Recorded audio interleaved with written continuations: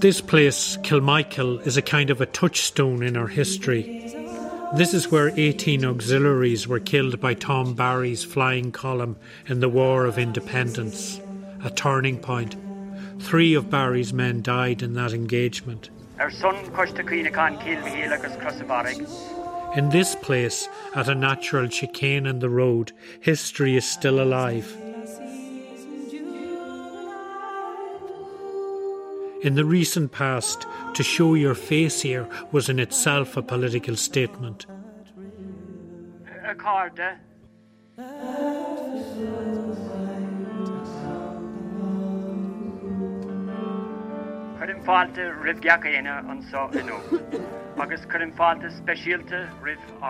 In this place and its hinterland and places like it, this state was born.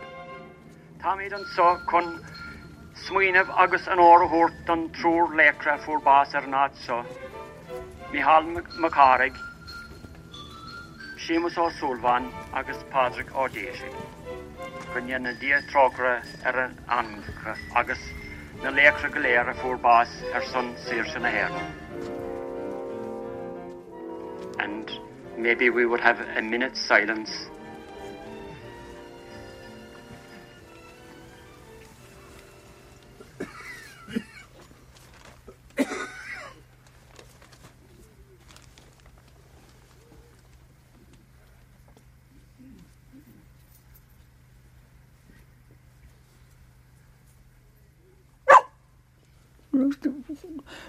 The people that were with the Republicans that time were with them.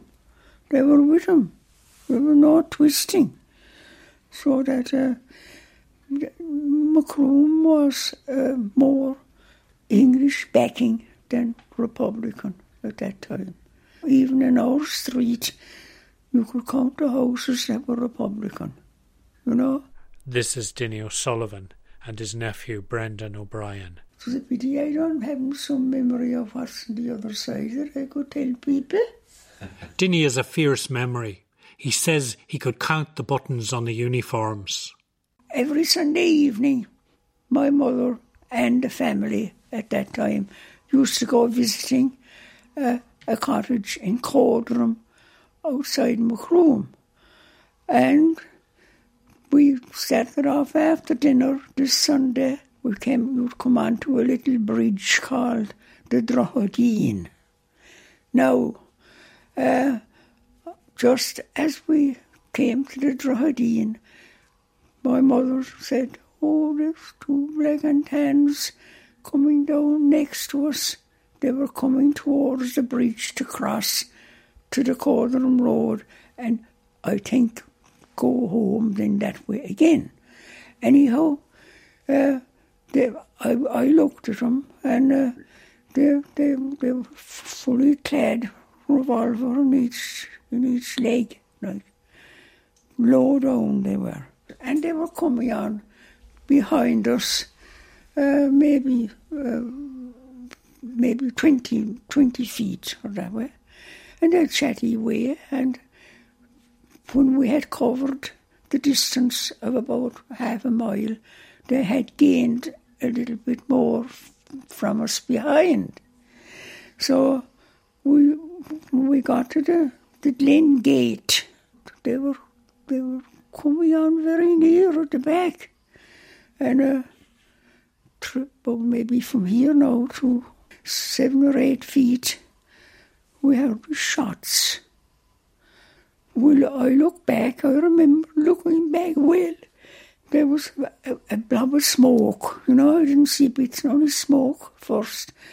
I saw a man down the ground. And we kept going, and just as we went another few feet, this black and tan came along, holding his hand like this, high up, and it was all blood. It was all blood. He cleverly kept inside us on the footpath. You see, there were children around. And he kept inside us all the ways down along the wall. And he left in I don't know which of the two of them died. One of them died anyway.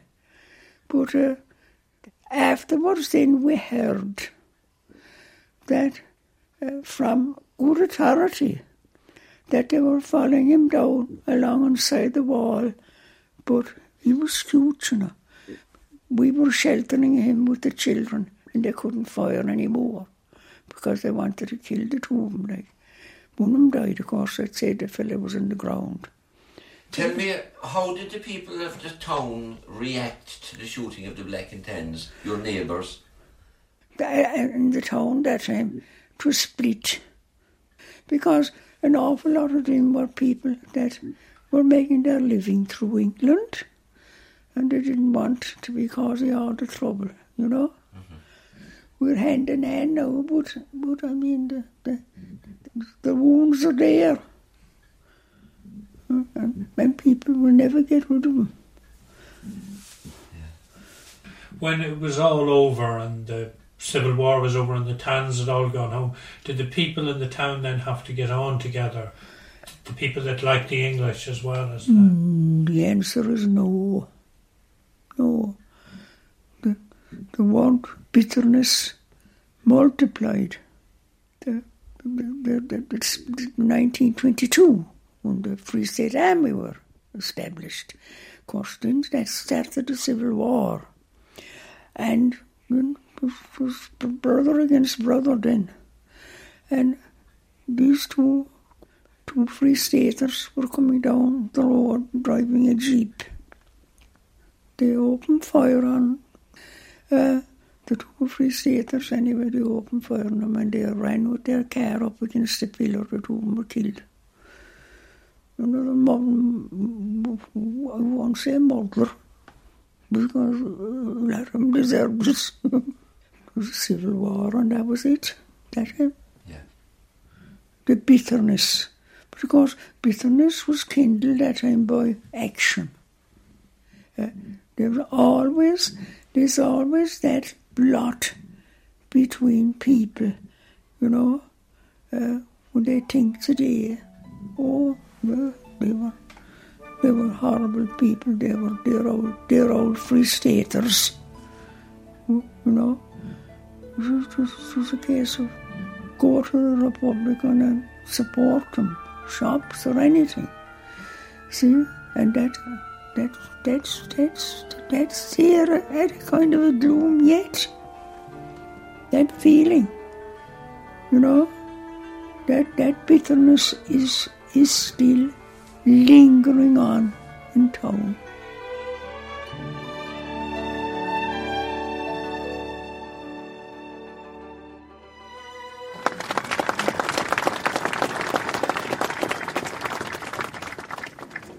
We could hardly call ourselves a republic if we didn't accommodate all shades of opinion.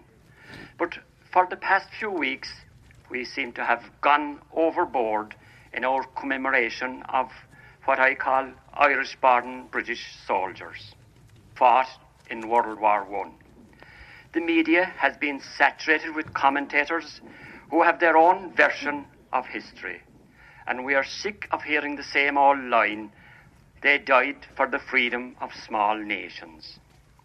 They even have the gall to tell us that these Irish-born British soldiers gave their lives for our freedom.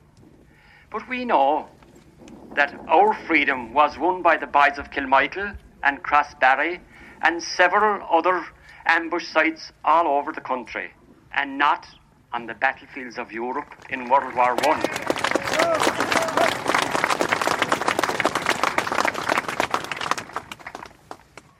While there are British soldiers still on Irish soil, the Lord Mayor of Cork last year saw fit to wear a poppy to a commemoration ceremony and subsequently give the freedom of the city to John Major, who did little or nothing for the cause of Irish freedom or justice or peace, and whose party brutalised the people of this country for generations, I could say. The present Lord Mayor seems to be following on the same lines. He goes to the trouble of organising a commemoration for these soldiers and getting a concert going in the City Hall. The comrades of these people who he is commemorating burned that same City Hall in 1920. We pride ourselves in being called the Rebel County. But if present trends continue, I think that Cork City will soon be known as the Imperial City.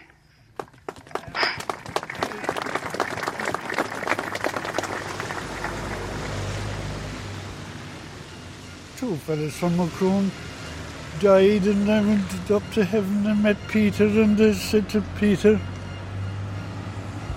who's in charge here, because we'll be again him. This is Macroom, a town, they say, that never reared a fool. It was in their fibre to be against. Donald O'Mahuna, It's a place that resonates for Donald O'Mahuna.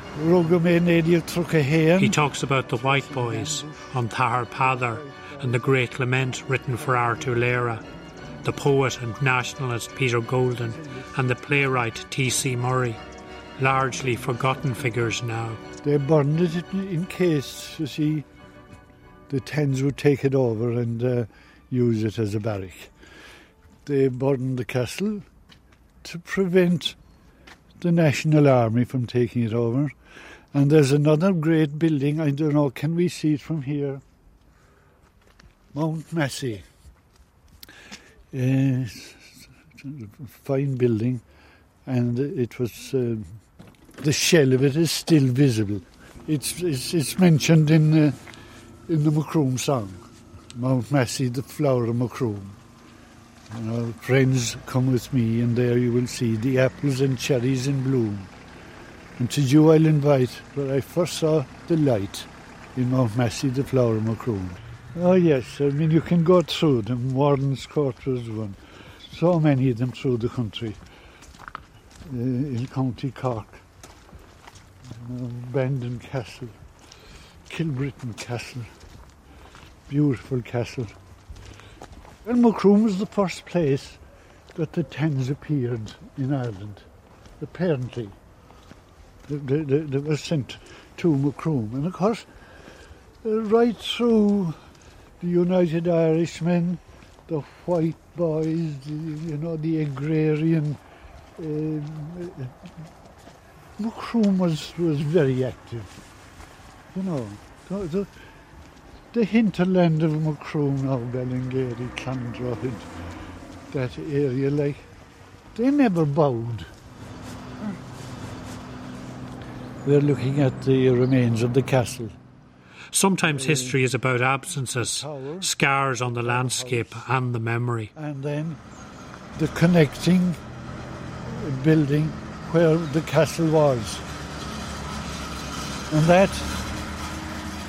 that castle, as I say, was burned and was there then as a skeleton, a ruin, until 1966 when it was pronounced dangerous and it was knocked down. Unfortunately now that tower is in private, it's a private yard, it's a garage, private garage. There is no roof in it. It's a pity that it's not refurbished, because it's very solid, as you can see from here. On our left, across the way from the castle building there, you go across Castle Street, is the Church of Ireland. Now, unfortunately, there's no congregation in that church, and for the next 2 or 3 weeks, it will be used as a Santa Claus cave. People forget, People forget. You're talking about another age. It is only nutcases like myself that do any kind of study of these people and the kind of people they were, and appreciate,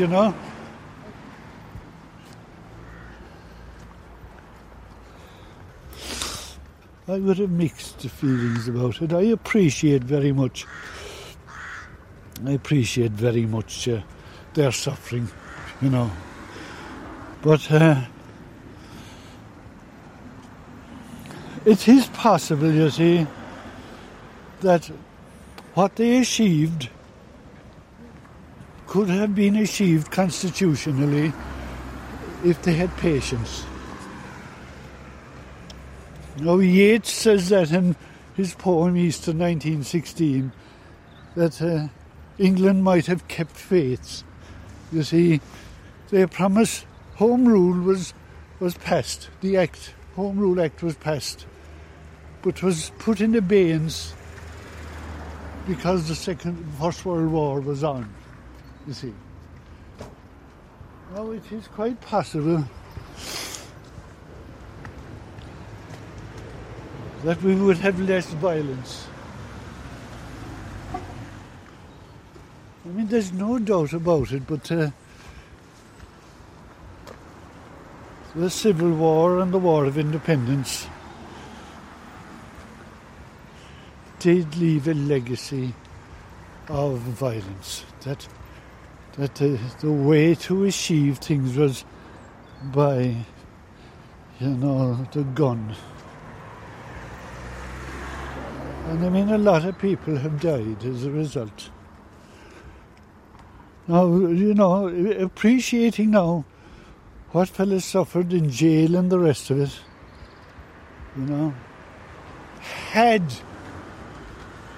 had there been more wisdom, I mean, it has lasted right down, to 1990, It's a long time. Kilvultra. Come on in. 2.5 miles northwest of Macroom, a high windy place. This is a traditional farmhouse nestling in the hills, warm out of the cold and welcoming. I think it's better help. I don't know whether we'll be able to help you or not. The talk, like everywhere else these days, is of the economy and the recall of pork and bacon. They're expecting that beef samples that were brought to London. It feels like a turning back to lost leaders and ancient truths. That's a biggie. I mean, we boasted around the world about our health-free status, On the table, there's a 1960s copy of Dorothy McArdle's book, The Irish Republic. The first time I saw Dave was in 1938 after he had got back to ports and the annual result settled. It was the highest pinnacle of his career.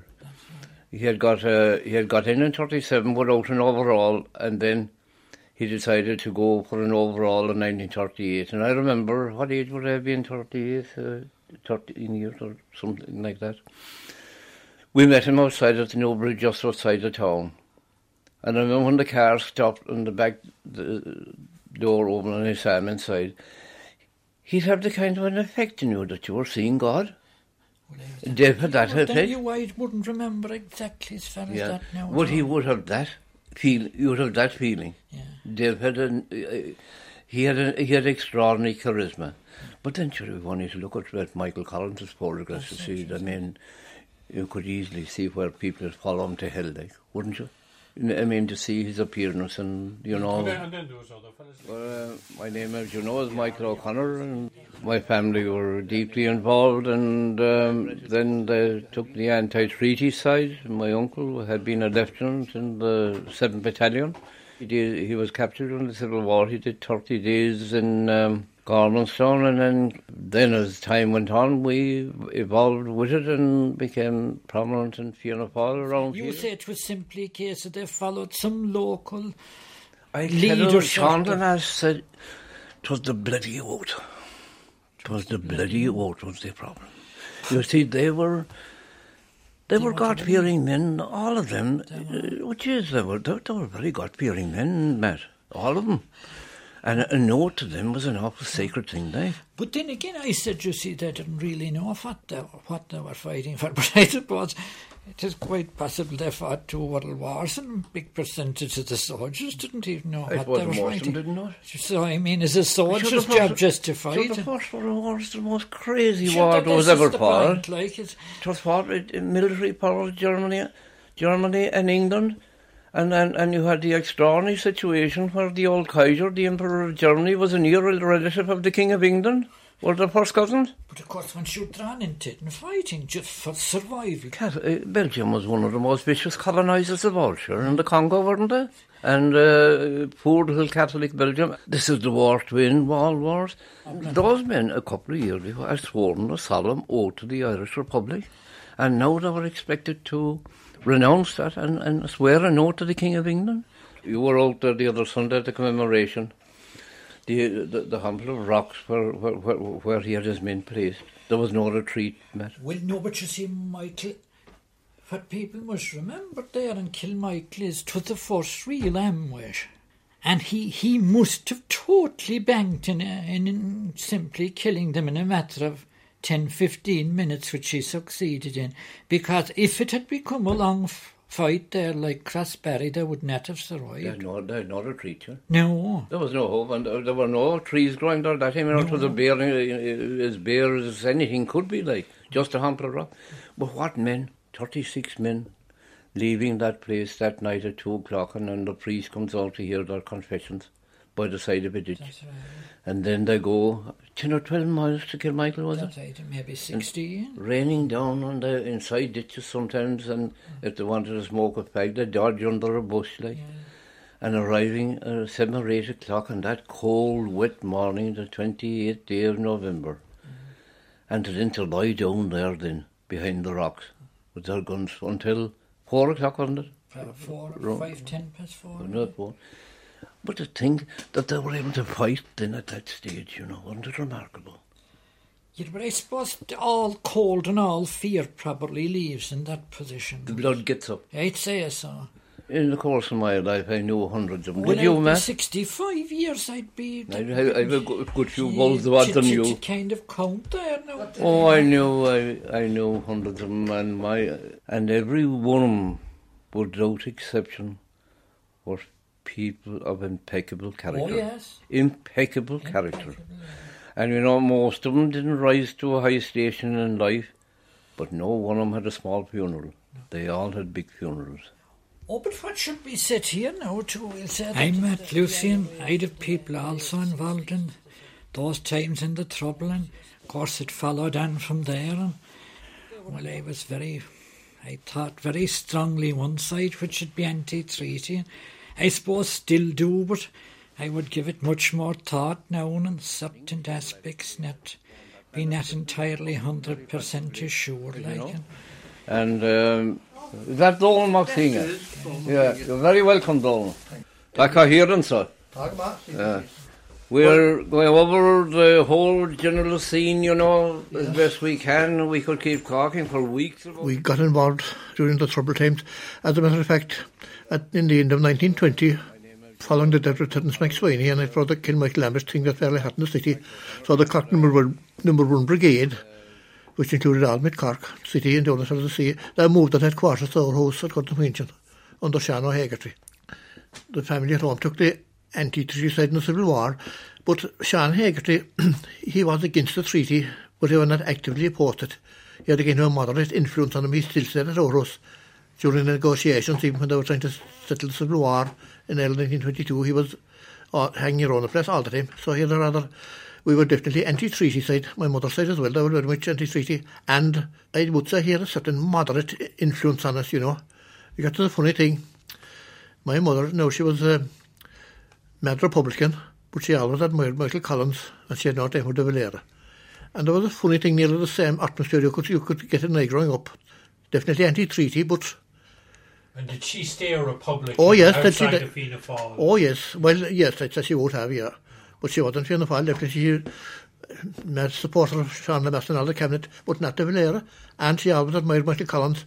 And she could talk about anything associated with trouble, except even Michael Collins was shot. She got rather vague about that evening. She said that she had been milking the cows that evening, and when she came in, 3 tall men came out of the parlour and went out the door. And she never asked who they were. So she said, I suppose probably didn't. Did she know more than what she told us? Why did she get kind of rather vague about that evening, That was the she came in from milking the cows, and the 3 tall men came out of the parlour and walked out the door. And she never asked who they were. One of them was Liam Lynch. One, I think somebody else said, so De Valera and Liam Lynch, and I don't know what the third one was. De Valera was definitely one of them anyway. Colin De Valera was around that evening. Yeah, he wasn't beyond the block. He was. And he was seen in the village. And he left the village, and I suppose heading for the lawns. The three men came out of and walked out the door. We were definitely anti-treaty side. But say you're in an area like this, and you're saying like the IRA after the War of Independence all stayed, or more or less all stayed solid anti-treaty. That became through the years mostly Fianna Fáil. But where did Fine Gael come from in this area then? Fine Gael historically came very simply. We'll say there was the IRA and we'll say their brothers and sisters. Fine Gael came then. Well, there's no way of saying this, but a blunt way. They were the people that more or less, if not opposed, didn't approve what they were doing. I suppose, in other words, maybe you'd have a case where Collins would have turned in his grave if he saw many of the people that came in and said they're following him as Fine Gael, Frank. I suppose to put it bluntly, their mentality would be more near unionist than anything else. Of course, a certain number of good people who did go treaty around here, you know. I mean, for instance, Marty Bryan, the Lynches, you know, John Lynch's people, the Lynch family were the pioneers of Sinn Féin and Macroom. John Lynch, you know, who was second in command to Dan Corkery, all the Lynch family went Free State and afterwards to come on the Gael and Fine Gael, like, and some other families as well. You see, Collins actually accepted the treaty as a stepping stone to the Republic. Do you seriously believe, Matt, that if John Bruton had been Taoiseach over those years, we'd have a peace process and all? Oh, no, that's what I'm saying. And there's also another thing. Sorry to interrupt now. Would you adjourn for a cup of tea? We will. Sit down here. We'll have a cup of tea. 2 minutes. Yeah. You're not in a hurry, are you?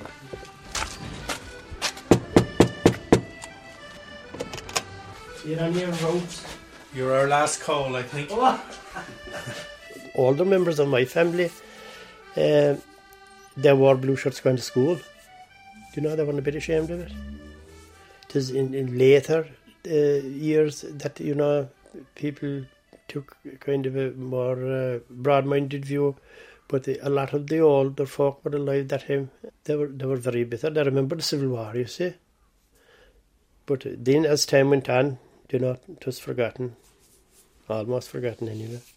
But there's still an odd person all the time, they'd be bitter enough.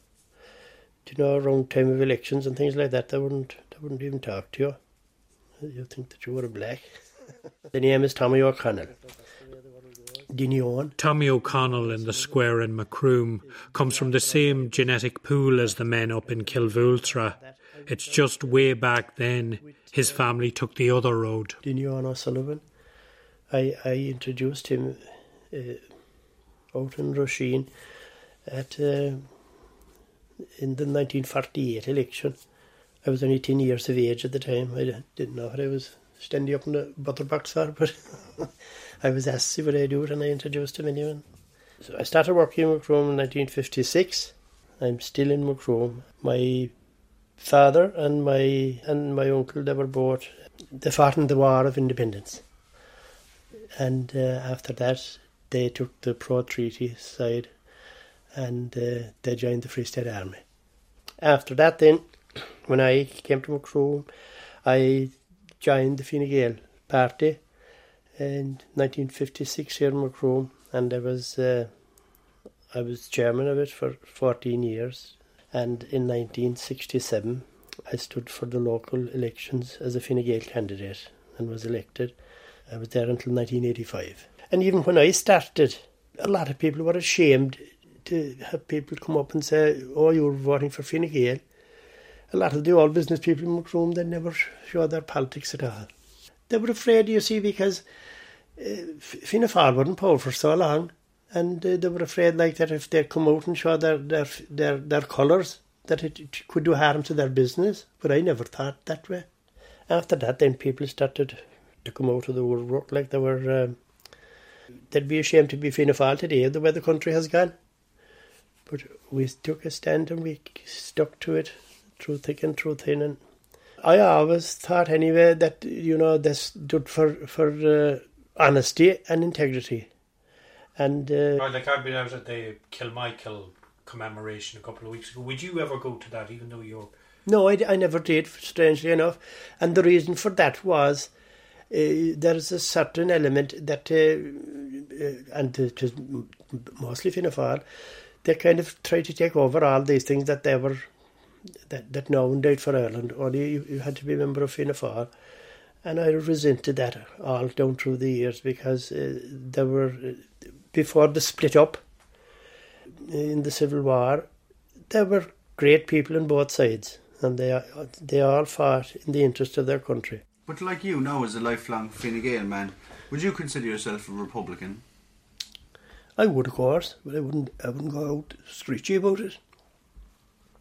We'd be as good as Republicans as a lot of the others, every bit. But they're only using that as a lever. The only thing that they could say about W.T. Cosgrave, that he reduced the pension by 5 pence, a shilling at the time, I think. And they talk about that yet, but there's a lot of worse things that are happening now and then, don't worry about it. That time they had to balance their budget, and they did balance it.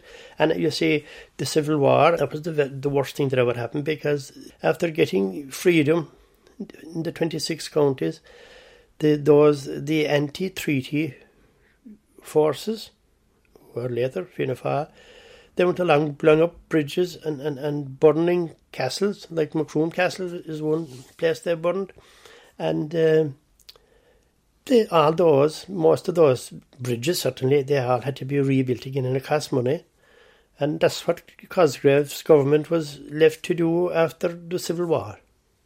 But you'd hardly read about that at all in any history books. It wasn't even taught in schools. There was kind of a one-sided view given. I mean, people around here, they thought that De Valera was God. Anything he did was right. And there's a share of Malavia that think the same. When De Valera took over in 1932, it was a completely different thing. He told them to burn everything British except their coal, and that he could build a wall around Ireland and live without England. Do you think we could have lived without England? Lord God, in the 40s and the 50s and the 60s, they'd be eating each other here in Macroom and around the country only for England. They had to go to England to get a living. So that's what I would think about it anyway.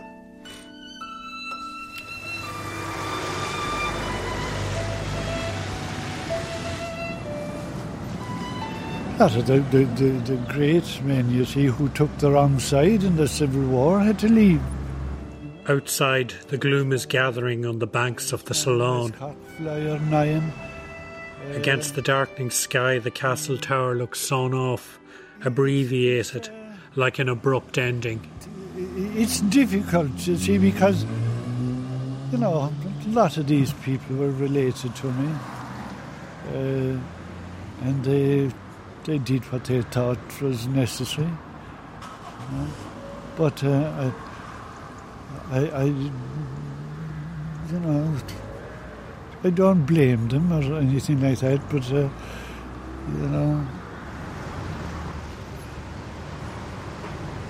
I don't think you should broadcast any of this because this is all heresy,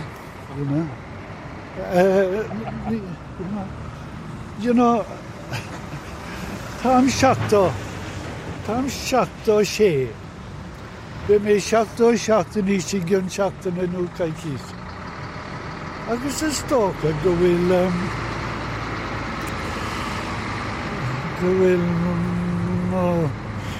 má poblachtánagus ídethe. Tá sé caite. Tá sé imthe. De bhí sé de bhíoh sé gomá. Bhí sé gomá gom néidir trucan ébéda. Nuair a bhí me cáda go léir in san IRA agus cuideá I brisún sa corach agus sin nig dul timpeall le canna up the Republic we raise our battle cry. Pierce and MacDonald will pray for you and high. Eager and ready, for love of you they died. Proud march the soldiers of the rear guard.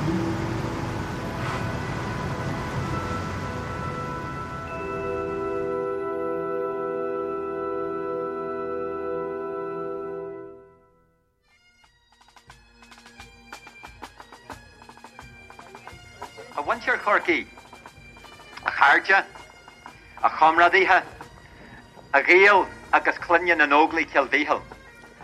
Back in Kilmichael, the keynote speaker is Declan Carney, usually described as a senior Sinn Féin strategist. Friends, Kilmichael was a defining point. He's a good orator and he hits all the right notes. Partition and the continued denial of national independence are still wrong in 2008. He attacks the bankers and the Gombeen men. Those establishment politicians have forfeited the right to counsel on what democratic and patriotic duty should be, and this government's solution on behalf of the men of no property. Gombeen interests over the interests of ordinary people. The IRA volunteers who marched to do battle at this place 88 years ago did so as men of no property.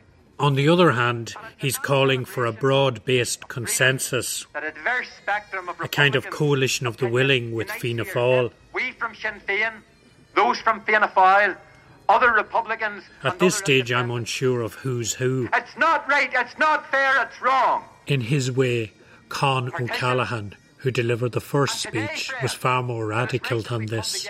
He challenged an emerging national consensus about the First World War. A united Ireland in our generations today. We need to bring a 21st century momentum to the achievement of that united Ireland. 90 years after the first Dáil, we're all being invited to the Mansion House. We are appealing to all nationally minded political parties, organisations and groups to set aside sectional interests to organise a new patriotic unity. And as a contribution to that work, we invite each one of you to join with us in our celebration of the 90th anniversary of An Céad Dáil in the Mansion House on the 21st of January this year coming 2009. I remembered that book on the table up in Kilvultra. Dorothy McCardle wrote, "Whether the Irish Republic ever existed has been disputed, not only by jurists and not only with words. For the Irish people, the Republic was, for a few tense years, a living reality which dominated every aspect of their lives. Its existence was a fact of human history, if not of logic or of law." When the need for war and armed actions should give way to negotiations... Maybe now, after all of that, 90 years later... Every man and woman and child amongst you, reach deep as we make our way towards the Mansion House, described for us as the inner thing that says, I'm right. The Republic has come to mean whatever we want it to mean. Every volunteer, every one of the 36 volunteers who stood up and fought for Ireland in these hills and drumlins and the roadway of Kilmichael was right. And maybe it's safer that way. Who fought for the freedom of Ireland were also right. Arailan Lakela, agus Indiha, drone a bublakta, Berigi Bua, Chucky Arla.